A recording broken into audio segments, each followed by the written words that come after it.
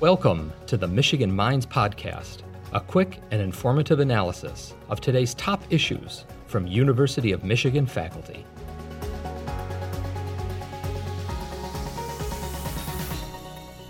So there's 4 species of Asian carp. When we say that term, there's more species of carp that are from Asia, but Asian carp refer to 4 species, that's being the bighead carp and the silver carp, which are the focus of my study.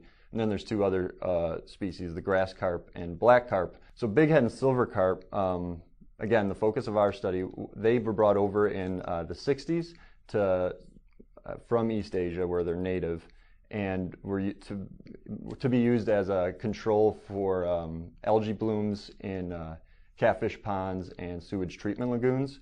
They were able to invade the Mississippi River basin when there was floods that allowed them to enter the river, and then have since spread northward as far as parts of the upper Mississippi, or nearing parts of the upper Mississippi near Wisconsin and Minnesota. The majority of the population, though, seems to be below the intersection of the Illinois River and Mississippi River basin. We focused on evaluating suitable habitat in Lake Michigan for 2 highly invasive species of Asian carp, being the bighead and the silver carp. These species are in the Illinois River right now, where they've established prolific densities and have had detrimental impacts.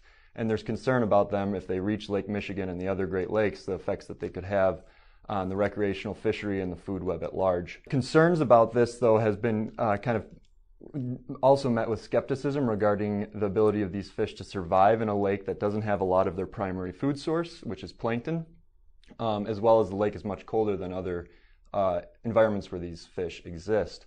So we used a model then to evaluate food resources throughout the lake, given the temperatures in the lake, to see where there is enough food to support the growth of these fishes, and we kind of used that as a proxy for understanding, well, where could these fish survive and when can they survive?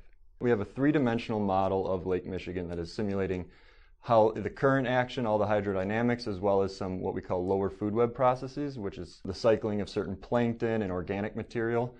It doesn't include fish, just the lower food web, which again is plankton. So we have this large 3-dimensional environment of Lake Michigan that has that also simulates processes related to the primary food source of these fish. And then we have a model that we have been a model of fish growth for these for the bighead and silver carp. So by combining this, by applying the fish growth model to the 3-dimensional simulated environment of Lake Michigan, we were able to kind of evaluate where, throughout the entire volume of Lake Michigan, where is food suitable to support growth for these fish. We were able to evaluate the potential of these fish to feed on more types of food than the previous models considered, as well as the ability of these fish to feed at different depths. The previous models only evaluated food in that top surface meter of the water. So when you consider the flexible diet of these fish, which not only includes plankton, phytoplankton and zooplankton, but it also can include non-living organic material, which we refer to as detritus. They can essentially, they're highly adaptive, and they can survive in environments that are less productive than maybe these nearshore areas. However, they still are probably going to want to go to those nearshore areas that previous papers already identified as suitable. The primary way we think that they're going to get in, or that they could get in, is through the Chicago area waterway system, which is a man-made canal system that connects Lake Michigan or the Chicago River, which drains out of Lake Michigan, to the Illinois River, where the fish currently exist. This was part of a Army Corps engineering project over like 120 years ago, at the turn of the 20th century. Not too long ago, it was actually proposed that the Illinois River and Lake Michigan be separated as they once were before we dredged the Chicago area waterway system. And that's with the main concern being the transfer of invasive species to and from the Great Lakes.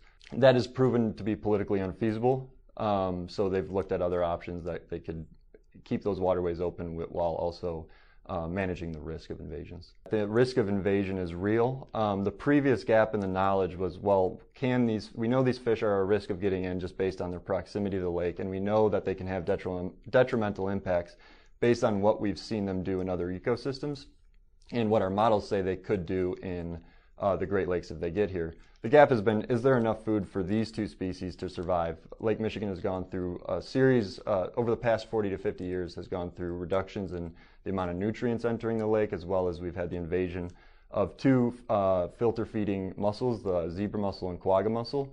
So the combined effect of reducing phosphorus that's entering the lake as well as these two filter feeding mussels has reduced the amount of food in the lake. So there's reason for skepticism. What our study shows is that these fish are highly resilient and adaptive and could survive in Lake Michigan and possibly get to where they want to go, such as Green Bay, if they feed on a variety of different food throughout the water column. So in our model, we represent this third food type as detritus, which is less nutritious food and less preferred food than either of the planktons, the phytoplankton being like green algae and zooplankton, which are tiny microscopic animals in the water. The way we represent detritus in the lake is as zebra and quagga mussel biodeposits, which is essentially mussel poop and other partially indigested, spit up organic material that is in the lake.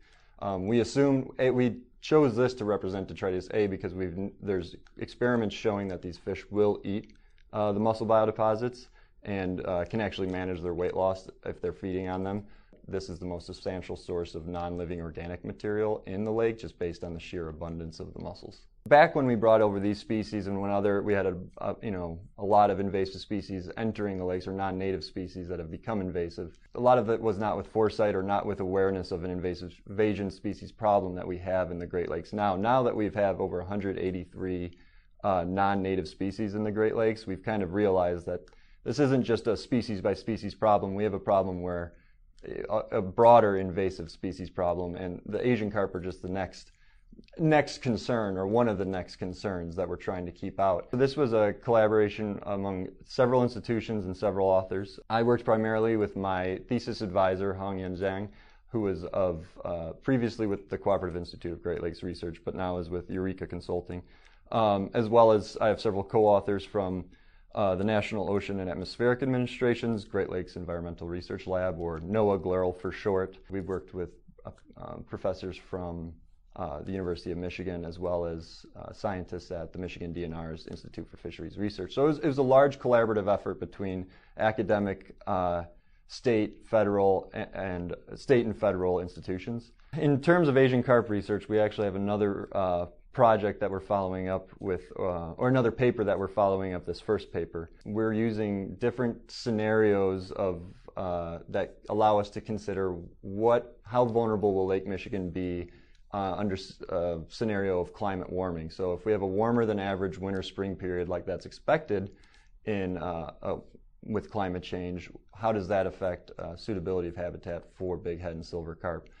We also are able to look at, what did the lake look like before the mussels got in, which would be around in the 1980s and 70s, when not only were the mussels not there, but we also had a lot higher amount of nutrients entering the lake. So we had this just generally more productive lake. So we can kind of do a retrospective analysis and kind of see, well, how has habitat suitability changed from then to now? And then also, how might it change in the future with climate change? Thank you for listening to the Michigan Minds Podcast, a production of the University of Michigan. Join the conversation on social media with #UMichImpact.